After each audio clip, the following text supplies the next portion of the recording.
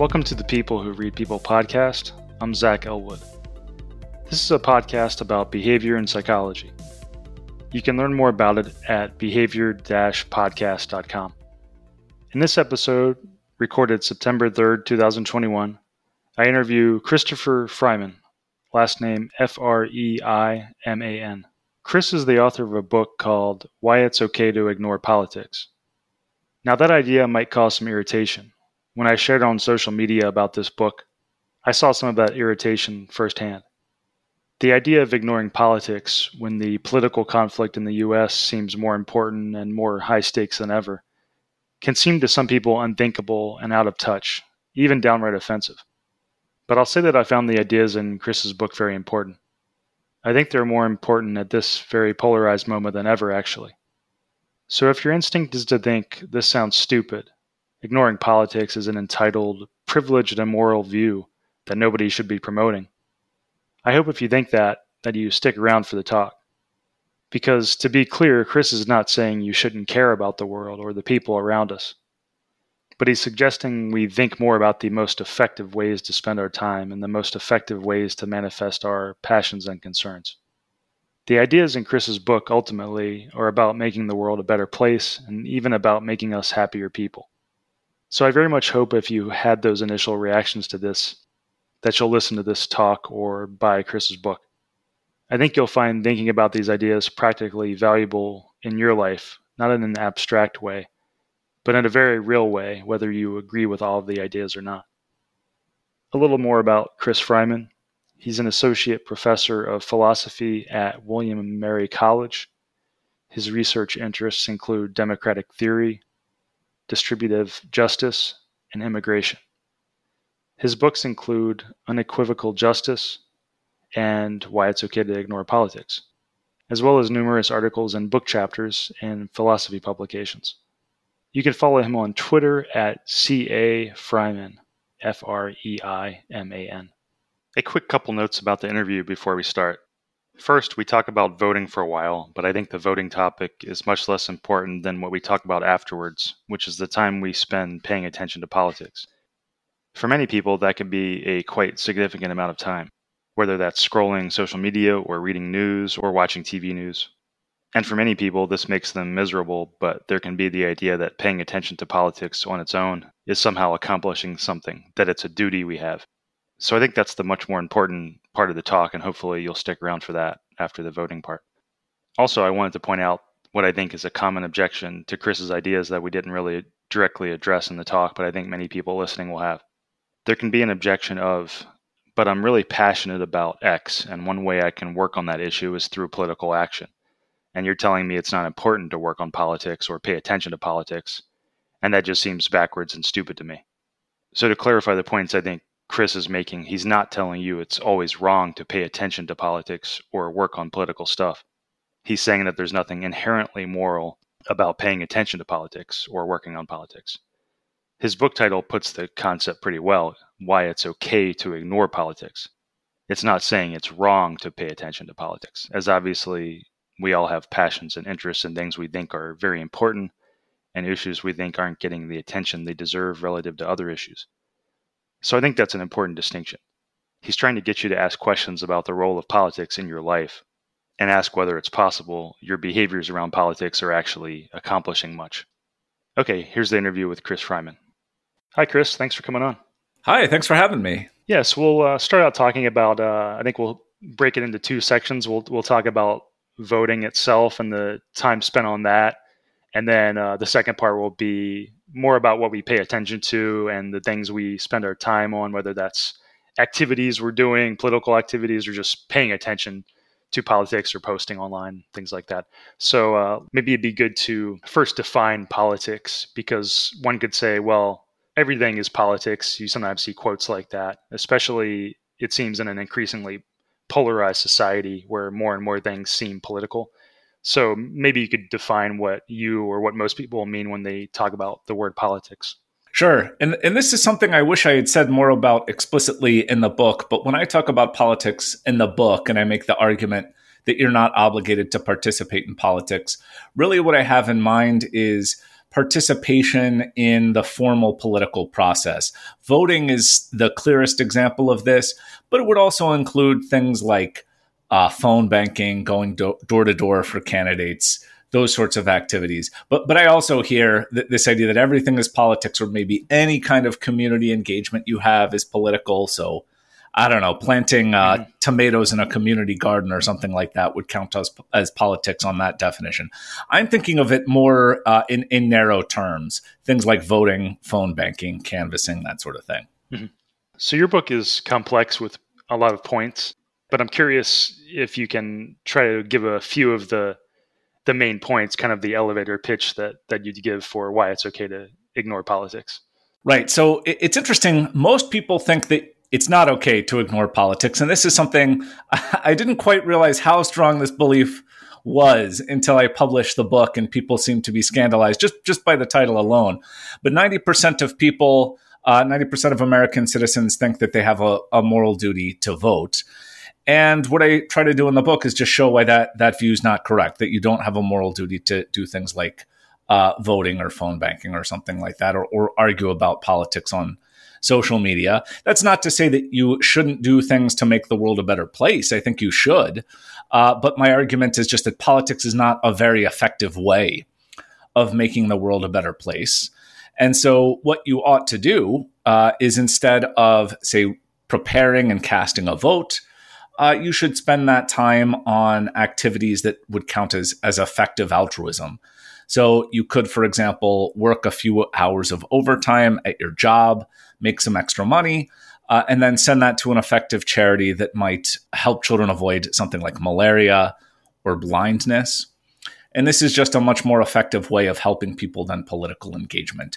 And part of the reason for this is just most political engagement doesn't make a difference. The clearest example of this would be a vote.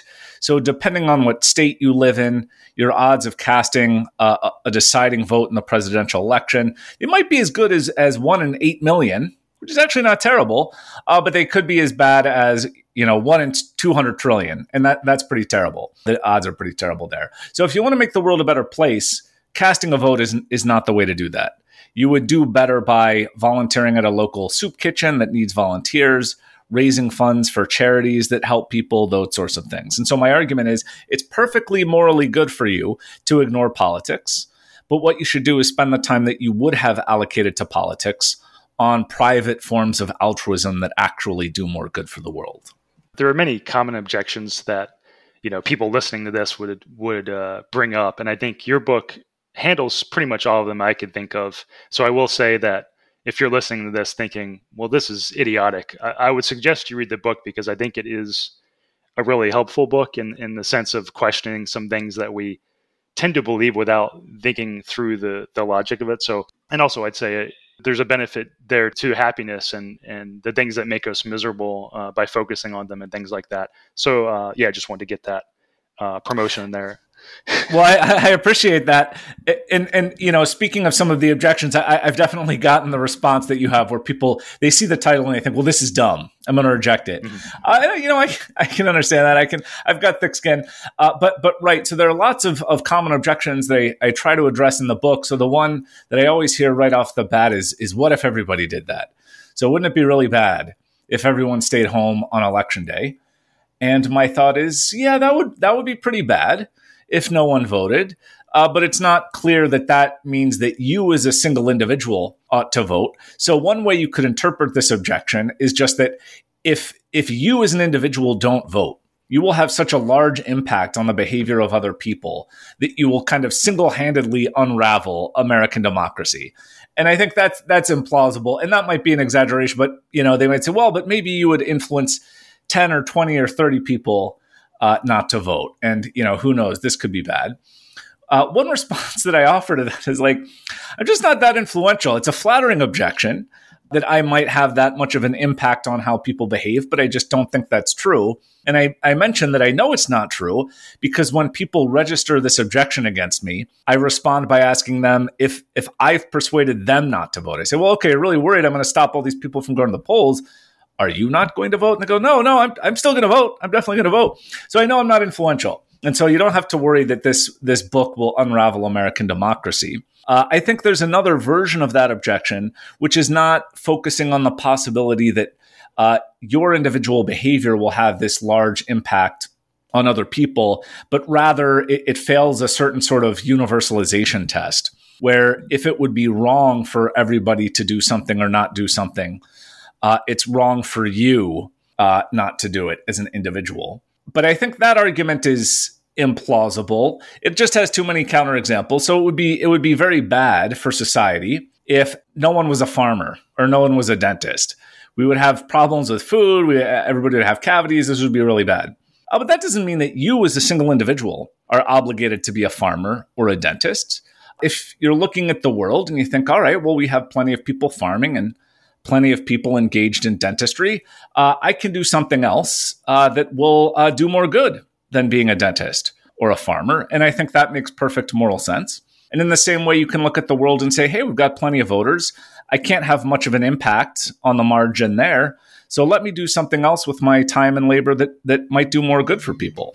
Yeah, getting back to the idea that, the objection, well, what if nobody voted or very few people voted? And I think the important, very good point you bring up in the book is, well, if that happened, it actually makes each vote worth more. So it's kind of a simple supply-demand economics point of, if a lot of people stopped voting, each vote becomes more valuable, and therefore more people would want to vote if that was the case. And so with less voting, you'd actually just have the people who care the most about the issues having more say. So that was a really good point. Right. And there's something strange too about the objection, because if I drop out and don't vote, that means that the person who makes the objection has slightly more power in affecting the outcome, because there's a slightly higher probability that their vote will be decisive.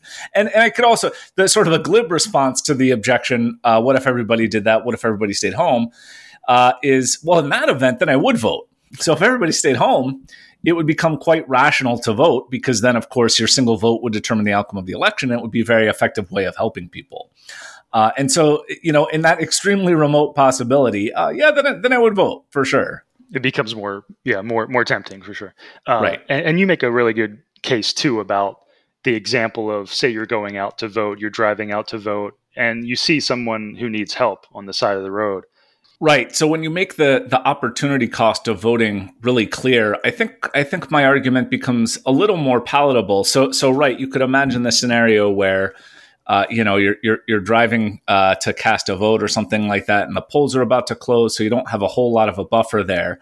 And then and this is kind of just a classic philosophical thought experiment. I kind of got, so Peter Singer is one of the philosophers who's really famous for thought experiments like this, and he's influenced me.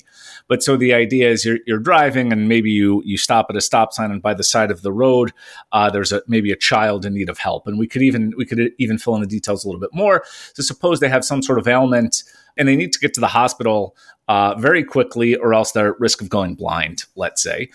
It seems pretty obvious that in a case like that, you should take the child to the hospital, even though it means that you can't vote. And you might say, well, why would that be? And say, well, because the help that you can give to that child is just so much more important than casting a vote, which has no realistic chance of changing the outcome of the election and helping anyone.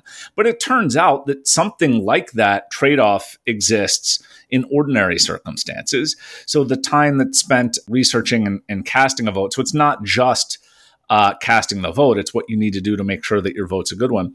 The time that you spend doing that is time that you could be raising funds for charities that actually help alleviate blindness. And so if it's the case that the amount of time and effort that you put into your vote would have been enough to ensure that one child doesn't go blind, if you donate to an effective charity, it seems like you should forego voting and opt for the charitable endeavor that prevents blindness, just as you would when it's really stark, when you imagine that child in front of you at the stop sign. When it comes to spending time thinking about the vote, I think a common objection from people would be, well, I don't need to spend time researching that. I know what's right or what's wrong in this situation. And I think that your book makes a lot of sense and would speak more to people in a less polarized environment where there was less emotion, where people, feel a lot less strongly about what is the correct, what is the right vote. Because obviously right now, let's face it, people who have a lot of emotion are going to vote probably. And that can be a good thing because obviously no matter which side you're on, you want that to happen. But so I'm curious, have you seen the increase in polarization shift some of your thoughts in this area, or at least shift how you frame them when talking about it? So I've gotten that same sort of response from people too, where they say, "Look, you're overestimating the amount of time that you actually need to cast a good vote. It's obvious the right way to vote." And I agree. I think that one thing that plays a role in that confidence is something like partisan bias, where we're very confident that we know who the right candidate is. But I think part of that is just because we sort of selectively affirm information that tells us that our party is good, and we selectively dismiss information that tells us that our party is bad. And so then it's kind of not a big mystery why it looks like it's obvious, because your party does all the good stuff and the out party does all the bad stuff. So it's a no-brainer. But I think if we take a step back and we say, well, we know that we're vulnerable to this kind of bias, to politically motivated reasoning. So this is reasoning that's not aimed at the truth, but aimed at kind of expressing and protecting our partisan identity. If we know that we're vulnerable to that, that should at least make us pause, take a step back, and realize that at a minimum, we shouldn't be so confident. Unless we have some sort of special reason to think that we're less subject to these biases than other people are. I think this is a good reason to be at least somewhat self-skeptical, which would mean that we should do things like try to do a little bit more research on the issues, or try to figure out effective ways of debiasing ourselves so we could have more justification in our belief about who to vote for. I totally relate to how much it can take, how much effort and research it can take to vote well, and being very uncertain on that. For ballots in the past, I've left a lot of things blank, and my wife would criticize me and say, "Why don't you fill that out?" And I would say, "Well, for a lot of these races, I would have to do so much research to feel like I know what I'm actually voting about, whether that's local things or whether that's measures or whatever." So yeah, I definitely relate to that. I think people underestimate or are too certain about a lot of things. But if I had to channel common objections here, one thing I would say about Trump is that disliking him or disliking similar candidates, to me and to a lot of people, it isn't even a political stance. It's just a stance against ignorance, or a stance against almost polarization, in the sense that I don't think Trump would be a leader if it weren't for our extreme polarization. Now, obviously, I can say that fully believing I'm right, as can other people, but Trump supporters, of course, wouldn't find those points valid, and they could just as easily say similar things from the opposite side. So we're kind of back to that subjective place. But and obviously, what you're saying doesn't. What you're arguing is not going to prevent people from feeling like this is an easy vote. You know, there's nothing you could say to prevent people from feeling this is an easy vote. I don't have to spend any time on it. Right. And sometimes I would say, that there are cases where the difference between candidates, I think, is pretty clear, and we can be confident about that. But I think we have this tendency to think that every time it's obvious who the right person to vote for is. And of course, coincidentally, it's always the candidate from our party. And you might say, well, no, but that's not so bad. Like, it makes sense that you would always think that the candidate from your party is the best candidate because, they stand for the things that you stand for. And you stand for those things because, that you think they're the best. You think they're right. But it's actually not clear to me that this is the case. So I certainly think people vote for a particular candidate just because that's the representative of their party. But when you look at the kind of bundle of policies that different parties stand for, it's really kind of hard to find a unifying thread. And so it would just be quite the coincidence if one party got it all right and the other party got it all wrong, such that it was always an easy call who to vote for. So I talk about this a little bit in the book, where you think, okay, attitudes about things like the death penalty, school choice, and nuclear power tend to go together. So people on the right tend to be pro-nuclear power, pro-school choice, and pro-death penalty. People on the left tend to be the opposite. But then you think to yourself, well, what do those things have to do with each other? Morally, they don't really seem to have a whole lot to do with each other. Empirically, they don't seem to have a whole lot to do with each other. So why do these beliefs always seem to, rise and fall together? And the explanation that I think is pretty persuasive here is that, well, this is just, sort of contingently what each party has come to stand for. And you adopt those beliefs because that's what shows that you're a good member of your party. In the same way that, I don't know, I'm a Philadelphia sports fan, rooting for players on Philadelphia sports teams signals that I'm a good native Philadelphian. But because that's what's really motivating our allegiance, we should be self-skeptical that, our party gets it all right on nuclear power, school choice, the death penalty, abortion, immigration, and so on. It's possible, but it just seems unlikely.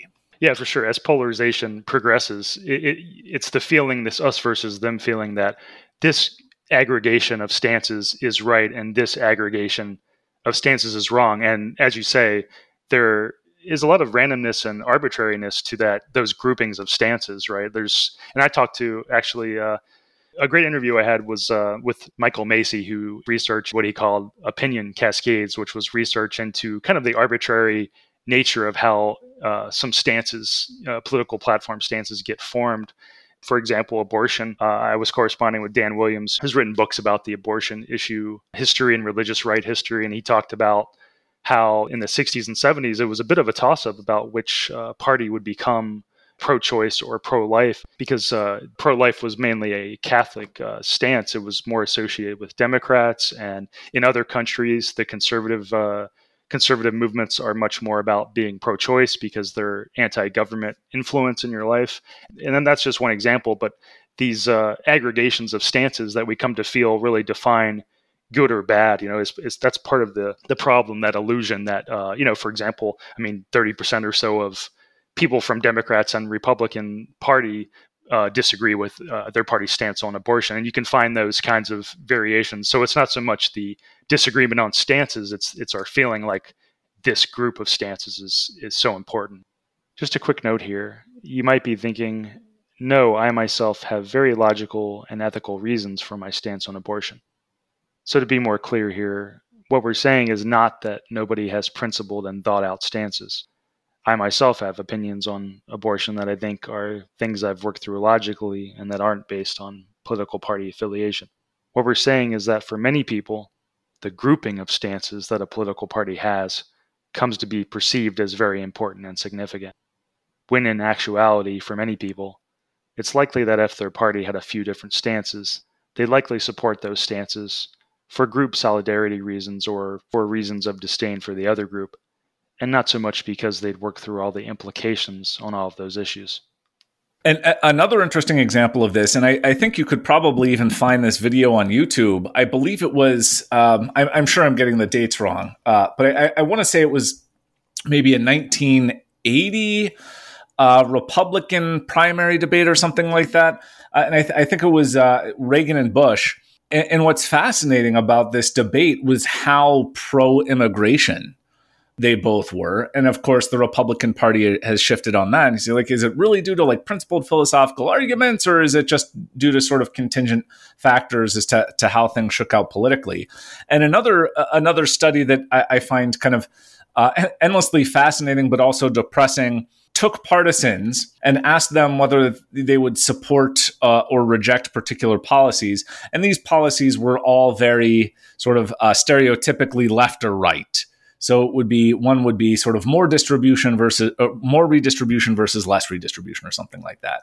And it turns out that you could get partisans to support the out-party policy as long as you told them that an in-party member proposed it. So you could get the Republican to support big government if you told them that it was a Republican senator who proposed it, and the same thing with the Democrats, which really goes to show it's not. And the other interesting twist on this study is that the subjects were asked, well, do you think party affiliation had anything to do with your answers? And they would say, no, it was just my belief about what the appropriate role of government is. They weren't aware. Exactly. And so this really shows that it's very much party over principle. And there are also, speaking of YouTube videos, there are similar sorts of things that, they're not rigorous, but you'll see, interviewers on the street and do the same sort of thing during election season where they'll say, Bernie Sanders proposed this. and it's really a Trump policy or whatever. And Bernie supporters will be in favor of it as long as they're told that Bernie supported it. Same thing, vice versa with Trump supporters and so on. And so again, that's just kind of a semi-humorous example of the same phenomenon. Oh, and for example, the fact that Romney created the first model for Obamacare, like if Romney had become president and had pitched that as a Republican thing, I think you would have seen Republicans support it. Absolutely. I agree. To take another example here, just to help make the point, as I think it's such an important point, Bernie Sanders, years ago, was quite critical of very loose immigration laws. He was of the opinion that immigrants who have low income drive down wages for other Americans. He called open borders type policies a, quote, Koch brothers proposal, implying that lax immigration laws were something that big business Republicans appreciated. No matter if you believe those stances or not, it's possible to imagine the Democratic Party being critical of loose immigration policies because of its perceived impact to lower income and blue-collar American workers. And that's why many Trump supporters are concerned about immigration issues. That's just one example I want to throw in, as I think so much of our us versus them polarization and animosity can be due to these illusory group psychology feelings we have that our party's aggregation of stances is extremely meaningful, that those groupings of stances are clear indicators of right and wrong. Let's see, I'm curious, as time has gone on in the last few years and things have become more polarized, have you heard more criticism? Do you get more hate mail, things like that? I don't know. I'm not sure if the book has sold well enough yet to get a whole lot of hate mail.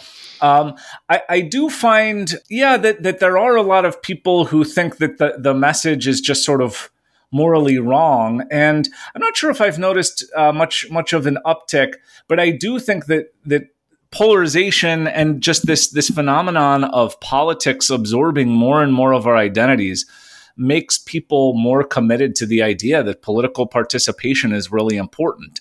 I mean, politics now pervades so much of our lives in ways that you wouldn't really expect. So like the grocery stores that you shop at, the sports that you watch, all of these sorts of things are now political. And so if politics is this really momentous part of your life, and somebody says, it's actually not such a big deal. Like it doesn't really make the world a better place and it probably makes you miserable. I can understand why people would see that as a kind of scandalous message. One thing your book highlights, which I think is a crucial point too, there's sometimes this framing of voting as a noble act, that voting is a responsibility, that we have a duty to vote, that we should all get out and vote.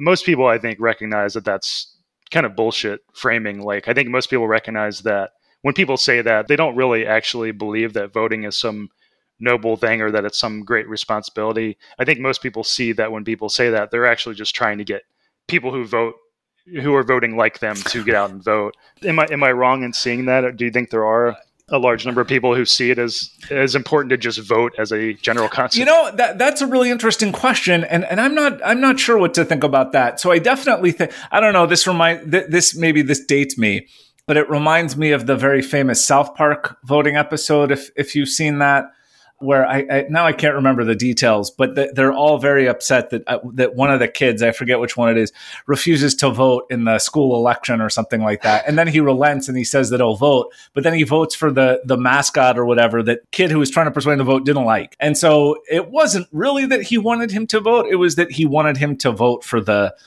candidate that was on his side. And I do think that plays a role. I mean, I would be interested to see if somebody really thought my pro-voting advocacy would result in the defeat of my candidate. Like, would I really support it? Right. And, I'm inclined to think if they really believed that their get out the vote efforts would mean their candidate lost, I do think that people might relent a little bit. And it's not even irrational because I think, if you are, I think it makes more sense to think that voting is really important if you think that it's really important to get a particular candidate in office, because then it's this really impactful decision.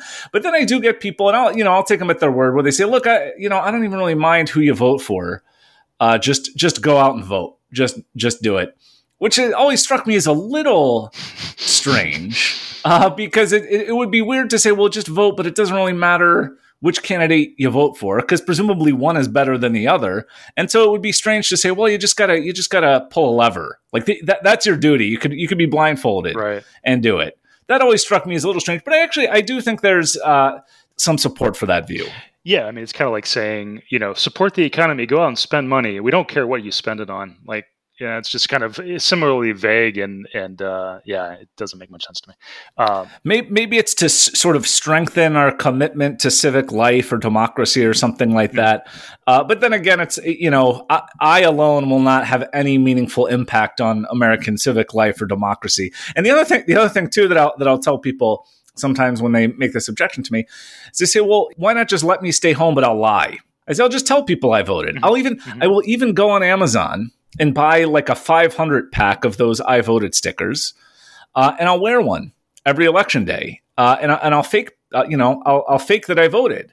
And so if you're really worried that I'm going to have this negative effect on American democracy, you should be happy with that. And to their credit, sometimes people say, yeah, okay, that's fine. Yeah. Stay home, but lie about it. Well, exactly. I think that's, okay. I think this is getting at the gist of it. It's that it is logical to want other people to vote. I mean, I want other people to vote the way I want them to vote. And that's what people are doing, So in that sense, it is logical to say, yes, Chris, go put on that sticker and encourage other people to vote because, assuming we think, you're going to influence them the right way, it is a logical stance to want other people to vote, and you can simultaneously think, well, it doesn't really matter much if I myself vote. Yeah, this is something I sometimes think about when it comes to feeling like whether it's good to vote or not.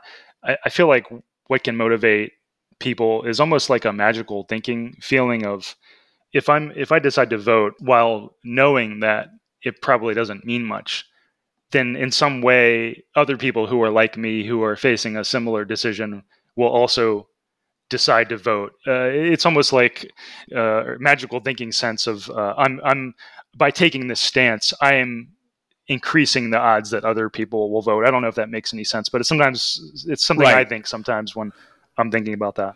So you're sitting on your couch and you think, there are people who are just like me, and if I'm deliberating and I decide not to vote, then they might be reaching the same conclusion, and we can't have right. It is. It's kind of like this group thinking sense of like, well, maybe if I do it, then, and I'm so ambiguous about it, then a lot of other people will. I don't know. Right. Well, this is interesting too. I mean, this is connected to something that I didn't really talk about in the book, but I've been thinking about more since I've written it, which is, I don't know, maybe the kind of inconsistency in people's thinking about voting relative to other things, because I think people have this intuitive sense that they're really influential when it comes to getting people to vote, like that their get out the vote efforts will be really impactful, or if they vote and they're wearing their sticker, this will really motivate other people to do that. And I think, well, maybe, but if we are that influential, then that would mean we're doing a lot of things wrong in the rest of our lives that we should be correcting for. So like, this is kind of a tongue-in-cheek case, but I don't know, maybe it works.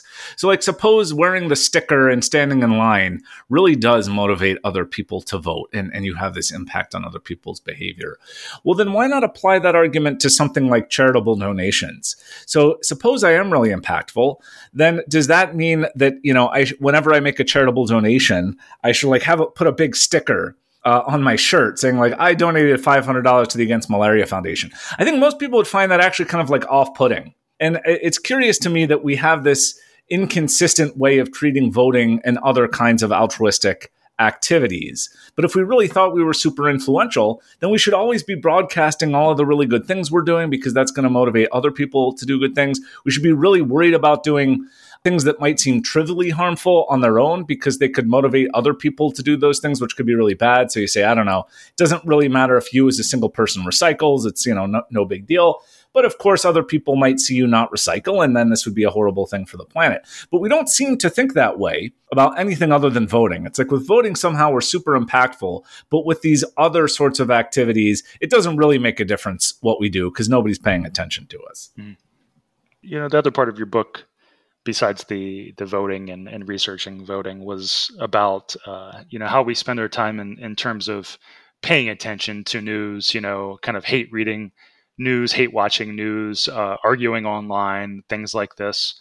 And I find that's the much more I think practical part of the book, I think, because I think this is what makes people miserable and also just increases divides. It increases the polarization problem, which I see as the main problem we're facing, really. Like, we talk about the issues being the problem, but to me, it's so much more about the us versus them polarization and animosity that's going on under the surface, and the issues are just kind of the manifestation of that. Our anger about the issues is the manifestation of that. So yeah, I'm curious if you have a summary of how you feel about the watching news, paying attention to the politics, the issues, posting on social media. What are your stances on that? Right. I quote my son in the book, who I thought sort of captured my view pretty aptly. I think he was 5 years old at the time, but so he would, he goes over to my parents' house and they'll watch him. And occasionally my dad will have on the news. This was a couple of years ago when I wrote the book, and my son said, "I don't understand this. Why does Grandpa always watch the news, even though he hates the news?" Because he would always get like really upset about the politics. And I thought, that's a really good question. That's a really good point. It would be like if you say, "I really don't like the taste of mushroom pizza," but you ordered it every day for lunch. That would be really bizarre behavior. And yet somehow that is what we do with politics. I mean, there's just a lot of evidence that paying attention to politics, it makes us more stressed. It can make us depressed. People have reported literally losing sleep over it. I believe after the 2016 election, Democrats reported a drop in subjective well-being that was about as large as the drop that people experience when they lose a job. I mean, these are significant impacts on our well-being. And you might think, well, okay, that could be a tolerable cost if it were for some really important good. So, if you're, I don't know, working on a cure for cancer or something, and that's really stressing you out, you might say, yeah, but that's for a really noble end, and so you should do it. But of course, politics is not like that. We're just spending hours making ourselves miserable for a 1 in 80 million chance of actually making a difference. So I think there's just sort of a practical argument for ignoring politics, which is it makes you less miserable.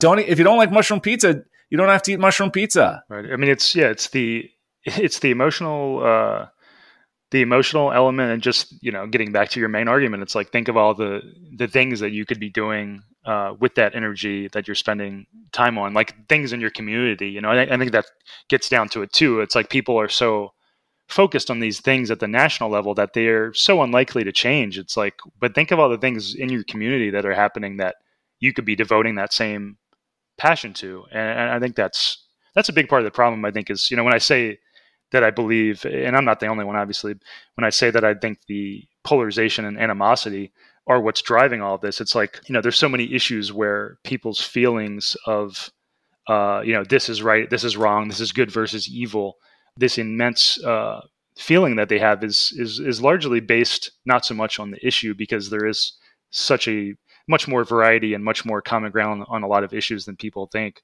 So it comes down to this feeling of like, there's this good versus evil battle going on, and it's life or death, who wins it, and that has a way of impacting how the issues play out, right? So when you perceive that, then the issues do actually ramp up in intensity as far as the impacts of them, because the issues have a way of growing from that animosity.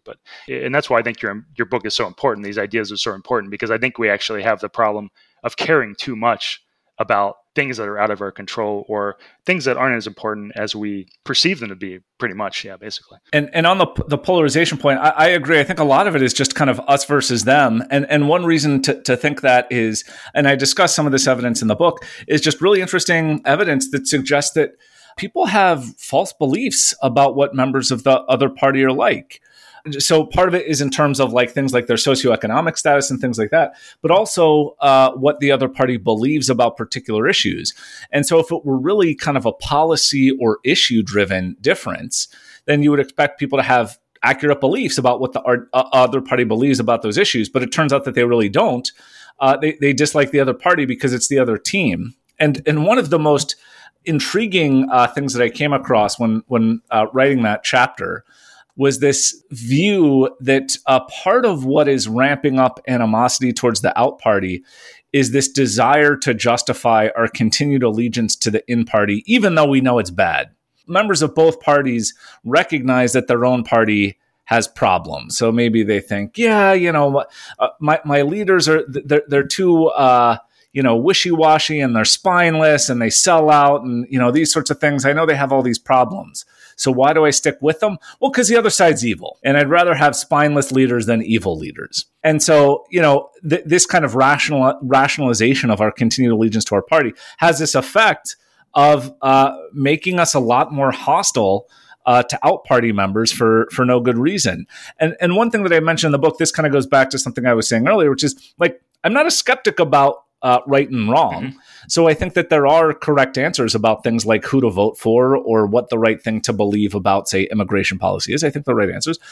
But I think that's compatible with a kind of humility where we say, look, just because somebody has a different view than I do about, some issue, that in and of itself doesn't mean that they're a terrible person that I should disassociate from. Well, and just to give a specific example, a very topical example, there's this depolarization group, Braver Angels. And last night I attended a meeting they had where it was just regular citizens talking about issues. And this specific one, they were talking about critical race theory. So people on the right and the left spoke up about the issue of that being, those kind of things being taught in school.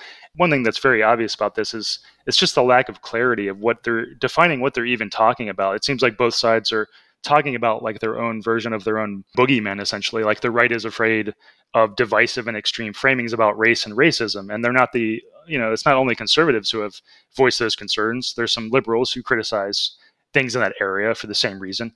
And then the left is seems to be afraid of race-related problems and that part of the history of the U.S. history not being taught at all. So it's almost like they both have their extreme sides of framing the problem, and they're not even clarifying what they're even defining and like what exactly are the things they're talking about being taught in school. And that's one thing that pops out to me for that subject. And I just see that on so many subjects where it's like, what exactly are we talking about? And not just because both sides can have people that frame it in these ways that they have in their minds, but they're not agreeing on what the issue even is. So that's one example of what I mean when I say that it's the animosity that is much more driving these conflicts and the issues. Yeah. So the economist Bryan Caplan has this great idea he calls it an ideological Turing test. The Turing test is you have a conversation with a computer or something like that, and if it can trick you into thinking that it's a human, it's past the Turing test. And I don't know, this means it can think or something. I'm not sure exactly what it's supposed to prove, something like that. And the ideological Turing test is something that you can pass when you can have a conversation with someone and defend the other side's beliefs, the beliefs that you don't actually hold, so well that that person thinks that you genuinely believe them. So maybe you're a Republican, and to pass a Turing test, this means convincing an outside observer that you're a Democrat because you know their arguments so well, and you can defend them. And I kind of think that's got to be the first step to productive debate. Mm-hmm. Like we need to be able to pass ideological Turing tests before we can make any progress. We got to know what the other side actually believes. There are reasons for believing them. And I think that also has the effect of humanizing the other side too, where you think, okay, now I can understand why somebody who is not a monster would believe this. But I agree. I don't know, maybe I hang out on social media too much because I do feel like many of us are not passing ideological Turing tests these days. Yeah. And that is in a nutshell, that's the polarization problem. It's like, we don't even have an interest in trying to do that exercise, right? It's just, it's unthinkable for many people to even attempt to think about the other side's point of view. And actually that was in a previous interview with Elizaveta Friesen, who I interviewed about her book and talking about seeing others' points of view and how there can be a feeling of like we've lost an argument by saying that you can actually form a logical argument on the other side. But yeah, I hadn't heard that. That is a great point. I mean, just trying to do that exercise by itself increases understanding and lowers animosity. And I think they use that in conflict resolution exercises. I think is trying to making people right at the other side's point of view. So one objection that I'm sure, and you write about this in your book, and I'm sure a lot of people would have it, is, well, this is all easy for you to say, to not care about politics because it doesn't affect you. It's sort of a privilege thing that you're lucky you don't have to think about these things. And what do you say in your book about that objection? Yeah, that objection is well taken. I think there's a really good point there, but I would draw a distinction between two different claims. So one claim is, which I think is right, is that I am a person who has the privilege of not having to worry that politics is going to ruin my life. Like, that's just dumb luck. It's a privilege of mine. And I think that's right. And not everybody has that privilege, obviously. And for a lot of people, bad policies are a matter of life and death. I think that's right. But then we could say, okay, that being true, what does that imply for what we ought to do to make the world better and make particular people better? Just because politics is really impactful for people doesn't mean that political activism is actually itself the most impactful way of helping people. So, for example, it could be the case that you can do more good for the world, or for people who aren't in the same sort of privileged position as you are, by volunteering for organizations that provide direct help, or again, raising funds for those organizations. An example that I give in the book actually is this idea that I'm privileged not to have to worry about malaria, which is true. But then from there, we might say, well, okay, there are people out there who aren't so privileged. They do have to worry about malaria. That leaves open the question of whether the right way to help alleviate that issue is via political action. So maybe one lesson we could draw from that is to say, I should really do a lot of research and vote for the candidate who's the best on effective foreign aid or something like that. But of course, that's not really going to do any good. That's not actually going to help anybody who needs help, who's at risk of malaria. So what you should do in that case is, again, raise funds for the Against Malaria Foundation or something like that, because it would actually help people who need the help. So to make a long story short, I agree that I am in a privileged position where I don't really have to worry that politics is going to be life or death. But that in and of itself doesn't imply that the right way to help people who are at risk from politics is via political activity itself. And there's just so many issues. I think the thing that gets me about a lot of the anger these days is people acting like their anger should be your anger when there are just literally hundreds of things, probably thousands, we could be angry about. Like, for example, car fatalities. Like, you can imagine being super passionate and angry about the fact that we have so many, 40,000 car fatalities in the US each year. I mean, you can imagine being someone that is outraged watching TV and seeing commercials and media where we depict driving a car as a fun, carefree thing, and you can imagine being outraged that we don't have stricter laws and lower speed limits and such.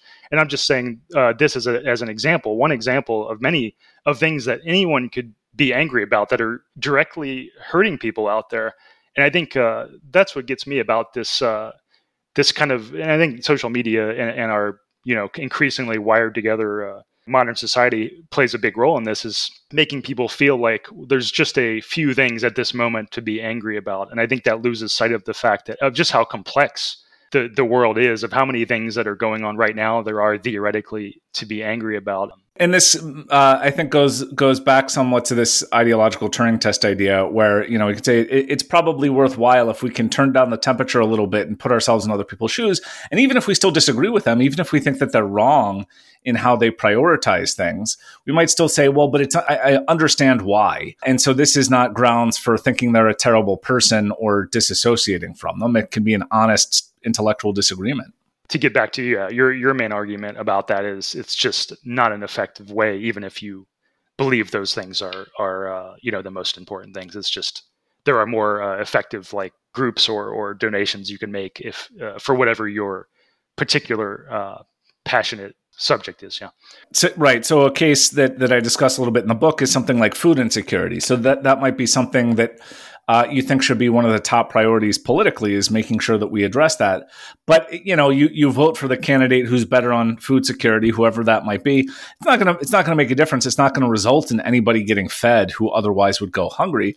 But again, you take the time that you would have spent preparing and casting a vote, volunteering at a soup kitchen who's short-staffed. That actually could result in people getting fed. And so, even if you think that even if you agree with someone that certain sorts of problems ought to be the top priority, that still doesn't sort of clinch the case for politics is the right way to address them. In getting to the immense anger, we could talk about the social media angle, because I see, there's just so many people who spend a significant amount of time posting angrily on social media about politics. And to me, I see that as kind of just a sad use of of energy and emotion. I mean, considering all the things we've talked about, and also just from a personal level, as we talked about too, making yourself miserable for maybe not much payoff and wearing yourself out in these ways. And I know some very influential people on social media, people who I used to respect, and now they just spend most of their days drumming up hatred against the other side in ways that I just think are missing context and very us versus them, not focusing on like the actual issues or the actual people at fault. And some of these people are quite eloquent and smart people, but I don't think they're doing anything useful. I think they're actually hurting the country, hurting the world, because, as I've said, I think a lot of our problem is in this us versus them mindset. So in that sense, I think these people, if many of them stopped doing this tomorrow, I think we'd be in a much better place. And so in that sense, I think if a large percentage of people stopped caring about politics starting tomorrow, I think the world would be a better place. Yeah, and on the social media point, I've noticed that social media creates perverse incentives where the way that you get likes and retweets and all those things is not by offering subtle, nuanced, moderate takes. It's by offering the hot takes that dunk on the other side. And I fall prey to this too myself. Like I'm not above the fray here, but I think that it doesn't reward level-headedness. It rewards being a really strong team player. And like you said, that really is only going to add to the polarization and the divisiveness. And I do think it would be better. So the other thing, too, is I think if we focus less on politics, this would have the effect of kind of cooling the temperature of our politics a little bit, which I think would almost sort of paradoxically make our politics better. Right.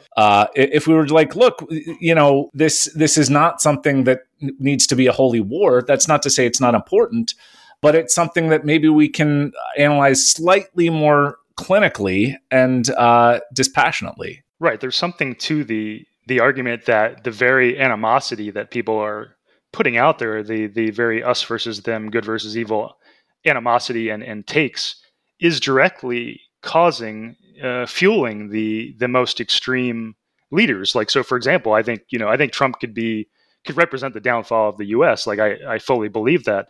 And I think the animosity that people are putting out there have a direct influence on that, because you don't get leaders like Trump without a lot of animosity and to keep building that fire of us versus them. It's and so I fully believe that about Trump being representing a very us versus them divisive culmination of that. And so if we could cool the fires, I think you basically take the wind out of the sails of the and that doesn't mean you don't work towards things you care about. It just means speaking more carefully and not in us versus them, high anger ways.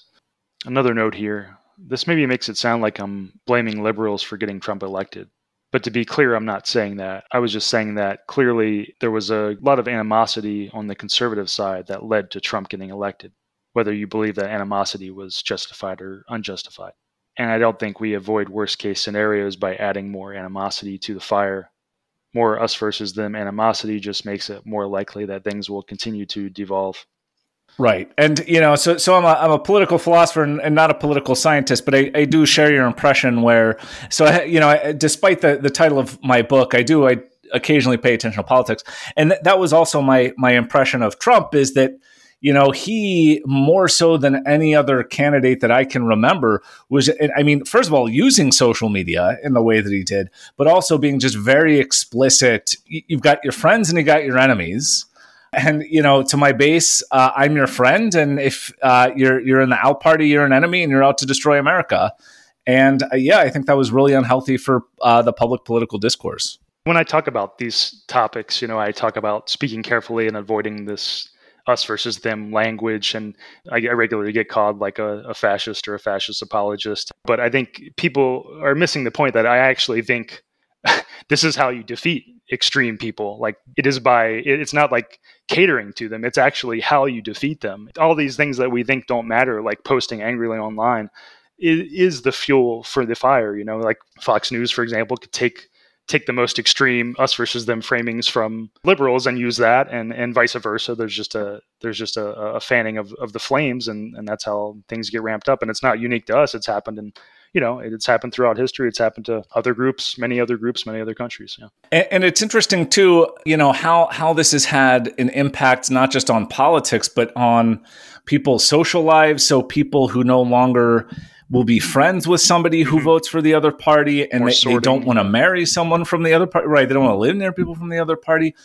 And that's just that's not a healthy outcome. Like, so I don't know. I always feel like I come across as like the caricature of the enlightened centrist, but maybe that's just what I am. But my view is, look, we will always have really serious political differences, but we have to live together. We have to we have to associate with one another and work with each other and spend time with each other. And so if we're looking at half the country as our enemy and the other half as our allies, that's going to lead to some really, really terrible results. Yeah, as it has in many other countries, and we will not be the first, and won't be the last. Yeah. Do you mind if I ask you some general questions about effective altruism, things I was curious about? Yeah, that sounds good. Okay.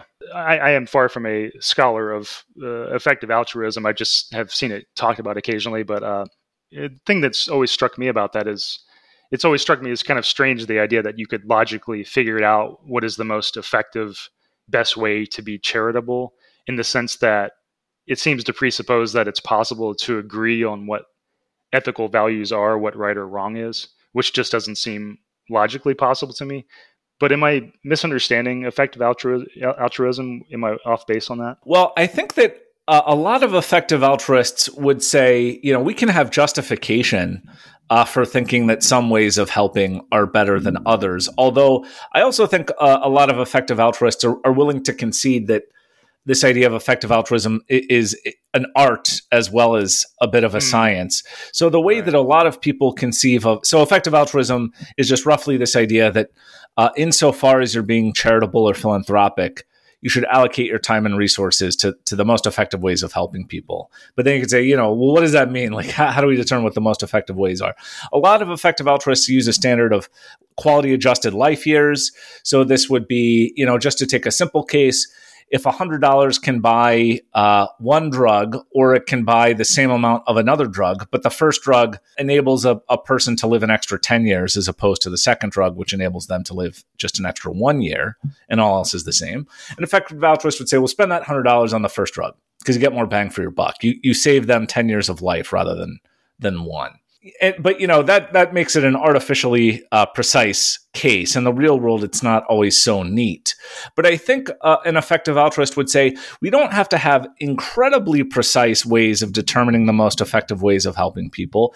We know enough to be able to differentiate between approaches that are good and ones that are not so good. So one that might not be so good is, if you donate $100 million to add another wing to an art museum or something like that.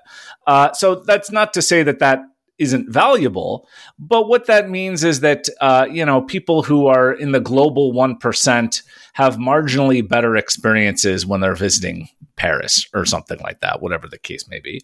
But you say, that $100 million means that if it had been spent elsewhere, 1,000 lives could have been saved, or whatever the case may be, or 10,000 lives, whatever the numbers are.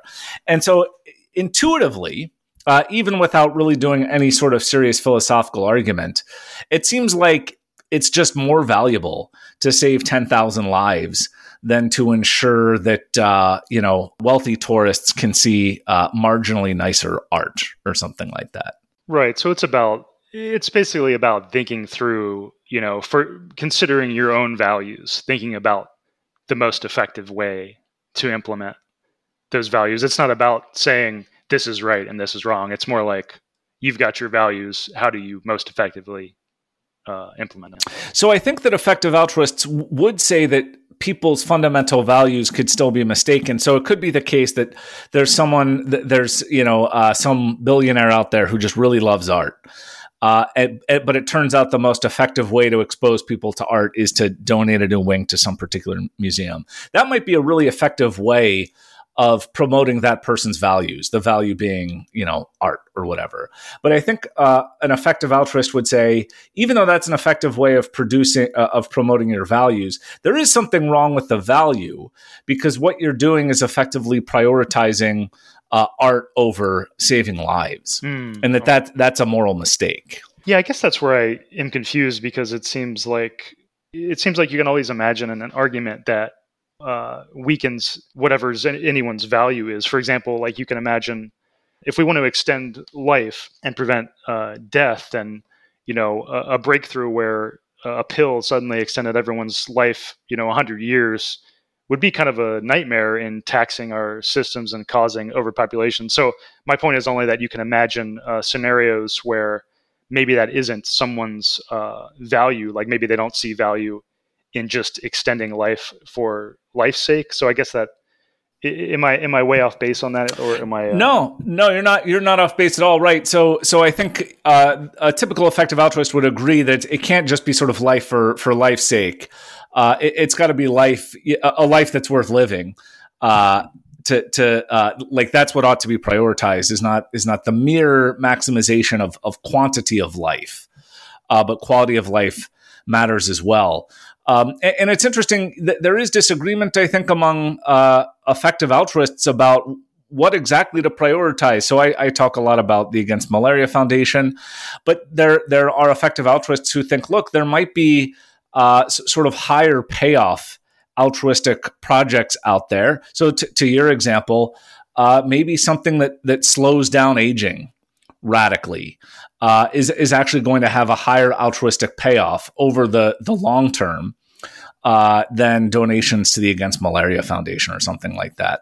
And so I think even if you buy into the basic framework of effective altruism, there's plenty of room for reasonable disagreement about what to prioritize. And I should say, I even think some effective altruists would say, at some margin, art might be worth funding. So, for example, if you have a great piece of art that brings a non-trivial amount of enjoyment to 1 million people, that's pretty high impact. Even though you might think like art as such is not as impactful as like saving a life, if it brings enjoyment to 1 million people, that's something that's worth funding.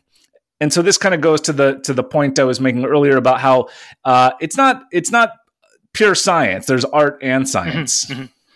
Right. And I guess, in a similar way, you might want to do something locally, and it's hard for me to imagine someone being like, well, you shouldn't do that because you should be donating to this larger cause, globally. Like, I guess it comes down to the values of like, well, I'm doing something locally because it affects people I know, think questions like that. It seems really hard to quantify, which I guess is what you're saying. Yeah. It's more of things you think about, things that you should think about when you're getting in the realm of thinking about charitable stuff. Yeah. What I would say is though, so to go back to the Peter Singer style case that we talked about earlier, to maybe make the case for traditional effective altruism, I would say it's always good to make the trade-off really clear. So in the example we discussed earlier, we say, you have to drive this kid to the hospital immediately or they'll go blind, or you can vote. And you say, if it's right in front of me, if I see the kid at the stop sign, I got to take the kid to the hospital. And so I think the question to always ask yourself when you're thinking about how to allocate your philanthropic resources is, what would I do in a case where the trade-off is really stark? So, I don't know, maybe you can spend an hour, like I said, planting tomatoes in the community garden or something like that. Or you could spend that hour raising funds that, prevent blindness or something like that. You could kind of run a similar thought experiment there where you're like, all right, I'm driving, I'm on my way to the community garden, and then I see this kid, who needs to get to the hospital or also go blind. What would I do in that case? I'd say, well, even though I don't know the kid, I don't really have a connection to him, the cost to him is just so great. If he doesn't get to the hospital, I've got to do it. And that strikes me as pretty intuitive. And then you might say, okay, well, then that's a reason to not do the community garden in the first place, but rather to spend that time, raising funds for effective charities overseas. Yeah, I guess that it gets to like a slippery slope kind of thing. Because, if you started thinking like that, you could imagine starting to question everything you're doing in life and being like, what am I doing? What am I doing with myself? I could be, spending 20 hours a day working on whatever it is, I feel like, at some level you have to devote some time to your own life. Right. And I guess that's where it's that art versus science thing of like, well, it's philosophical questions of how much responsibility do we have for other people versus ourselves. It gets to those core existential questions, I guess. I agree, and this is my plight as the philosopher, is that I do see that my beliefs start to crumble before my eyes. I'll say briefly that I think I can assuage your worry a little bit. So one thing you might want to distinguish between is the quantity of help that you're obligated to give versus the quality. So there are people, and I'm frankly sympathetic to this view myself, that says we should be providing just a lot. We should be devoting more time to helping others. And so Peter Singer very famously at one point in his life said, you should give so much that you basically are no richer than the poorest person in the world. And that's, of course, extraordinarily demanding. But you don't have to go that far. And a view that I like says, look, take whatever amount of time or money you think ought to be devoted to altruistic projects. So maybe it's only 10% of your life, maybe it's 20, maybe it's 5, whatever. Just take your number. And you say, okay, within that 5% or 10% of my time or 10% of my income, what should I do with that? What should the quality of my help be? And so my view is, regardless of what percentage of time or money you think ought to go to others, insofar as you are allocating that to philanthropic projects, you should allocate them to the highest impact. So maybe the 10% of your time you're going to spend at the soup kitchen, let's say, is less effective than spending that time raising funds for the Against Malaria Foundation, whatever the case may be. Then spend that time raising funds for the Against Malaria Foundation. So you don't have to spend more time than you otherwise would. Just make sure that it's the highest impact. Mm-hmm. Do you want to tell people how they can keep in touch with what you're working on? Sure. So you can follow me on Twitter, C.A. Freiman, CAFREIMAN. I have it. My last name is tricky. It's E before I. And then I also blog, not as often as I should, but I blog occasionally at 200 Proof Liberals, and that's a group blog with some other political philosophers, and so that's something fun to check out. And you can also buy my books on Amazon.com, including Why It's Okay to Ignore Politics. Which was a great book, and I think many people would benefit from reading it. Thanks a lot for coming on, Chris. It was a great talk, and I learned a lot. Thanks for having me. It was my pleasure. That was Chris Freiman. I think that the ideas in Chris's book are valuable, even if you end up not agreeing with them all. For example, even though I agree with a lot of Chris's ideas, I'm still going to be voting for and against things I see as rather obvious and easy to determine. And obviously, you'll have your own things in the political realm you think are worthwhile to engage in. But I think that delving into these questions is valuable. For one thing, I think it helps you think through and justify your decisions better, and helps you think about how you can do the most good. I'd say the other practical value I see in delving into such philosophical questions is that it can open you up to the logical and ethical uncertainty about so much of our existence. Many of us tend to go through life thinking this is right or this is worthwhile, without devoting the time to examining, is it really right? Is that thing I've been doing so much of really worthwhile? What does worthwhile even mean, really? And thinking more about the lack of logical certainty in these areas, I think can actually relieve pressure. It can relieve the existential angst we can feel when faced with the seeming enormity of what we should be doing with our limited time on this earth. It's possible to be kind of frozen, Hamlet-like, with thoughts of what's the right thing to do, what's the best thing to do, what are the implications of my decisions. And in a similar way, it's easy for us to beat ourselves up for various things after the fact. Why didn't you do this? Why didn't you do that? You made a decision and it happened to turn out badly, even though you tried to make the best decision you could at the time. You made a decision that you thought was decent and later it was perceived as a stupid or greedy or immoral decision, and now you feel bad about it. There are all sorts of ways for us to second guess our moral decisions and beat ourselves up after the fact. And I think the ideas Chris brings up can be valuable for showing us how, in our daily lives, it can often be unclear what is right or what is wrong. Sometimes the things that seem clearly right to us turn out to be wrong, and vice versa.